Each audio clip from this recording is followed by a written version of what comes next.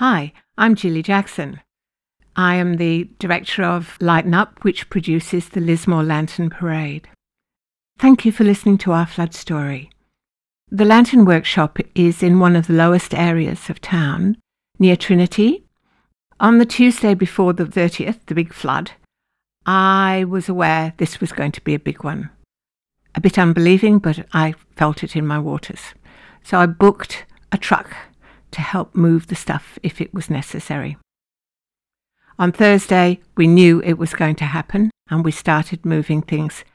But the truck we had booked got swept away and up into some trees by an early wash of the flood. It came around the cathedral and along Dawson Street. It's one of the iconic photographs of a Hertz truck up a tree on the side of Dawson Street. So we did the best we could with the vehicles that we had to move paperwork and computers out of the workshop and worked till late in the night. I had to send a couple of people home because their places were vulnerable as well. I left there just before midnight. On Friday we came back again and the water was beginning to creep across the road, and we worked for as long as we could. Maybe 3 hours, from 6 in the morning as soon as it became light. We stored all our lanterns in that building. Some of the little ones were hung in the roof, and there was a small mezzanine which also had some small ones, but all the big ones just had to be allowed to stay there. They had been through a flood before, and we felt quite confident that the water rises and then goes down again fairly quickly, and we would be able to clean them and fix them up without much trouble, for the most part. But all the materials, the furniture, everything, we put up on tables as best we could. It was quite amazing how fast the water rose. At 9, it was too dangerous to stay, and we left. I turned off the power. So we waded out over our knees and closed the doors and said, good luck. Now I would like you to walk out of the quad and turn right and cross the road, which is Keene Street, towards the bookshop. And then I would like you to continue down the street to the right to the next corner. When you get to the corner, you will be outside the Gollan Hotel. And if you look at the big power pole that's just there are a whole lot of flood markers from different floods over the years to give you an idea where the water came. My home was fine. I live on a hill. I could watch everything that was going on.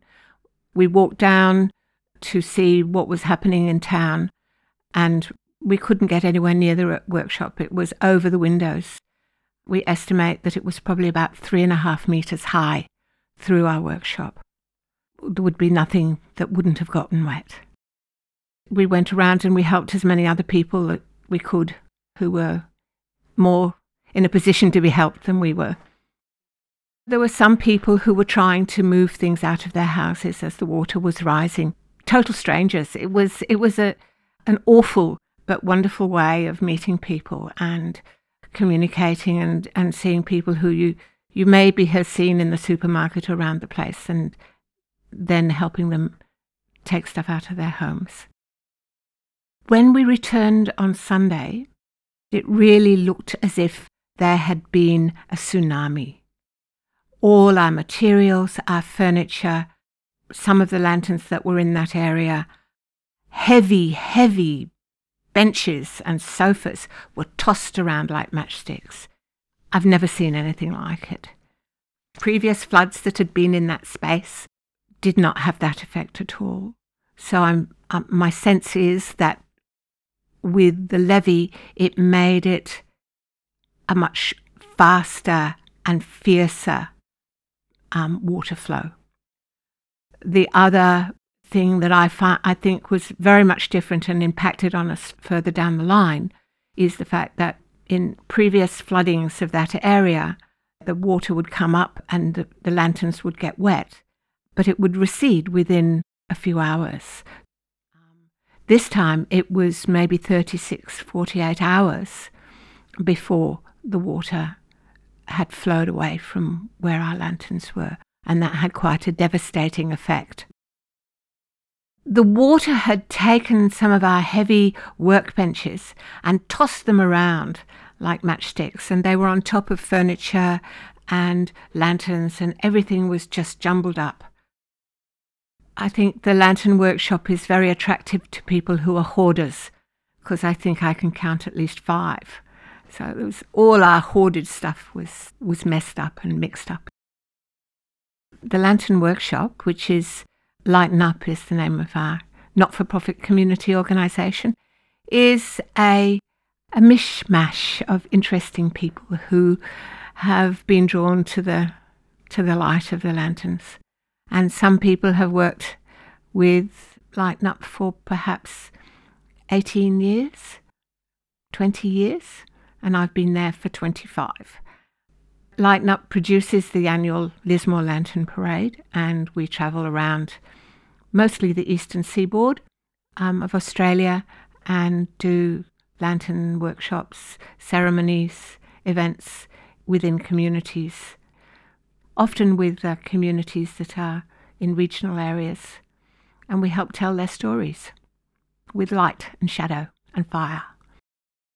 Okay, you've had a look at these markers. Now I'd like you to turn towards the right and cross the street towards Dawson Street, walking down to the roundabout, and then turn right again and walk along Dawson Street until you're opposite Oaks Oval. Having looked in through the wire gates, we walked round to the office door, and eventually we pushed it open and scrambled over the mess of all our office furniture that was nearly all shattered. As we walked through the office and into the workshop, everything was covered with this slimy, smelly silt from the water. It was something that went up your nose and hit the back of your throat. And it was a mixture between rotting vegetation and chemicals. And it got worse and worse as the days and hours went past. I have a habit of just sort of observing myself sometimes. And I just was aware of just how calm I was and fatalistic. And I just knew that this is what had happened and we had to deal with it. There were other people who were friends of the Lantern Parade or who were part of our group who were very freaked out and in tears or angry or emotional in some way. I think as the director, it was beholden of me to stay as calm as I could, to show some leadership, and at the same time to try and be in touch with my feelings so I could express them so I wasn't cut off. And I did. I really felt that empathy with everybody who was very freaked out, but I was also possibly a bit frightened that if I did let go, I'd fall apart completely. It was an interesting process of finding that balance between, being British and carrying on and feeling the emotion at the same time. We had to be very careful when we walked around the workshop at that point because this slime was very slippery. There was a sort of a period of time of just standing there and taking it all in and trying to think of how we were going to fix it. And we stayed there for a little while and decided it was probably better to wait until the next day and gather some resources. We planned to all meet again. There was probably about 5 of us there at that point. We didn't expect there to be many other people because so many people were in the same boat. The Lantern Parade and LightnUp is inhabited by a lot of people who are probably in the lower socioeconomic groups, and lower socioeconomic groups tend to live in the lower areas of the city, and many people in our organisation were badly impacted by the flood. We just hoped that maybe some people who hadn't gotten wet would come and give us a hand. So Monday morning came and we opened up all the doors, and some of the roller doors hadn't been opened for many years, and that was an interesting process of heaving them up and wedging them into a safe spot. We had a collection of Wellington boots and scrubbing brushes and buckets and rubber gloves, and someone had found a gurney that would work off a motor because we had turned off the power and it wasn't going to go back on again. And over the next couple of hours, people started to arrive, and they were people from the coast for the most part, which was amazingly gratifying and was a really beautiful thing. People from Mullumbimby and Byron Bay and South Golden Beach and Ocean Shores and Ballina. There was probably a dozen or more people turned up to help. Just for a little piece of me feeling quite good was, well, that just shows how the Lantern Parade has impacted people on the coast who don't really take an awful lot of notice of things that happen in our neck of the woods. Well, that's what we feel anyway. Over the next few days, it was just sorting out what was salvageable and what was not salvageable. For us hoarders, it was a very painful process because we said, oh, no, you can't throw this away, or hold on to that, We opened the second part of the building, which we called the brick shed, and the water had filled that right up, 3.5 metres at the very least. A lot of those lanterns were sitting on old pallets, and one of our lanterns is the Queen of Hearts, and she's she's probably a good 2 metres tall, and she was sitting on one of these pallets. It was clear that as the water had entered this part of the building, it had lifted her pallet up, and she had risen on the top of the water to the point where the water stopped coming in, and then as it receded, she very gently floated down. And this lantern was absolutely untouched. She was pristine, she had white gloves on, and she was as clean and as haughty as you could imagine. It was the only lantern in there that was like that. Took us a while to go through all the lanterns and to work out which ones were going to be able to be saved. There were quite a few lanterns that were under the mezzanine. They rose up with the water, but they couldn't go up any higher and were forced into the floor of the mezzanine and got crushed. One of those lanterns, which was particularly sad for me, was a Michael Looney character who we called Mr. Looney. He was a puppet. He was so full of personality and so beautiful, and he was absolutely crushed and ruined. We weren't able to save Mr. Looney, but I couldn't throw him away either. When we moved to our new premises, he came with us, and he's stored downstairs somewhere. The clean-up took weeks and weeks and weeks, and the remaking of the lanterns took months. One of the most heartwarming sides of this for me was one of our local public schools, the Lismore Heights Public School. Their principal, Mark Scotton, brought a group of his older primary school children, and they worked so hard to help clean up some of the tricky little things. We tried to save as much as we could from our materials because we're not a wealthy organisation, so we wanted to recycle as much as we could. So they were scrubbing skewers and paint jars and just making things clean and safe and hygienic again. It was a really wonderful experience, and they came several times, and they have been back to the workshop in subsequent years to help prepare for the Lantern Parade each year. This is Oaks Oval, and we have been doing the finale for the Lantern Parade in here for the past few years. I'll tell you about the finale in 2017 in a minute, but first of all, can you just turn around and walk back into the quad? We never went back to Orion Street. It was unsafe, unhygienic, and devastating.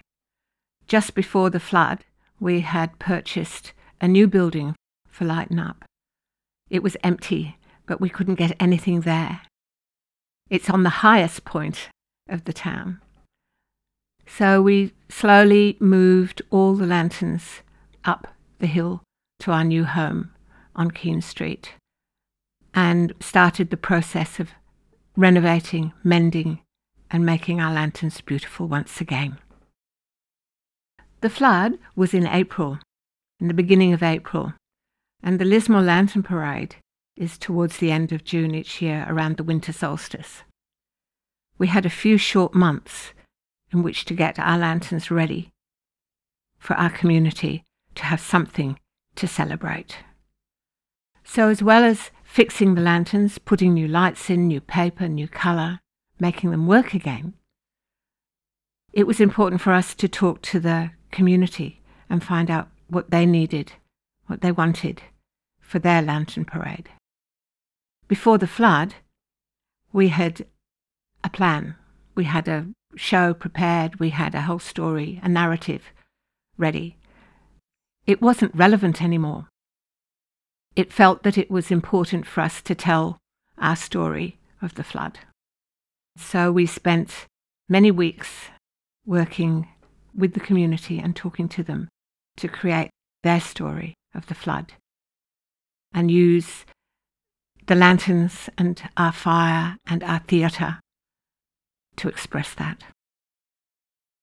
We worked with a wonderful teacher from Eureka Public School, Michael Coleman, and with other members of the community and our team to create the story of the Lismore flood. That was full of humour, full of compassion, full of poignancy, and made us feel incredibly proud to be such a resilient community. And our final message in the show was resilient hearts. That's what we have. So that's our flood story. Thank you for listening. Would you please now take your raincoats, your Wellington boots, and your headset back to the shipping container, and I hope you take our stories away with you in your hearts.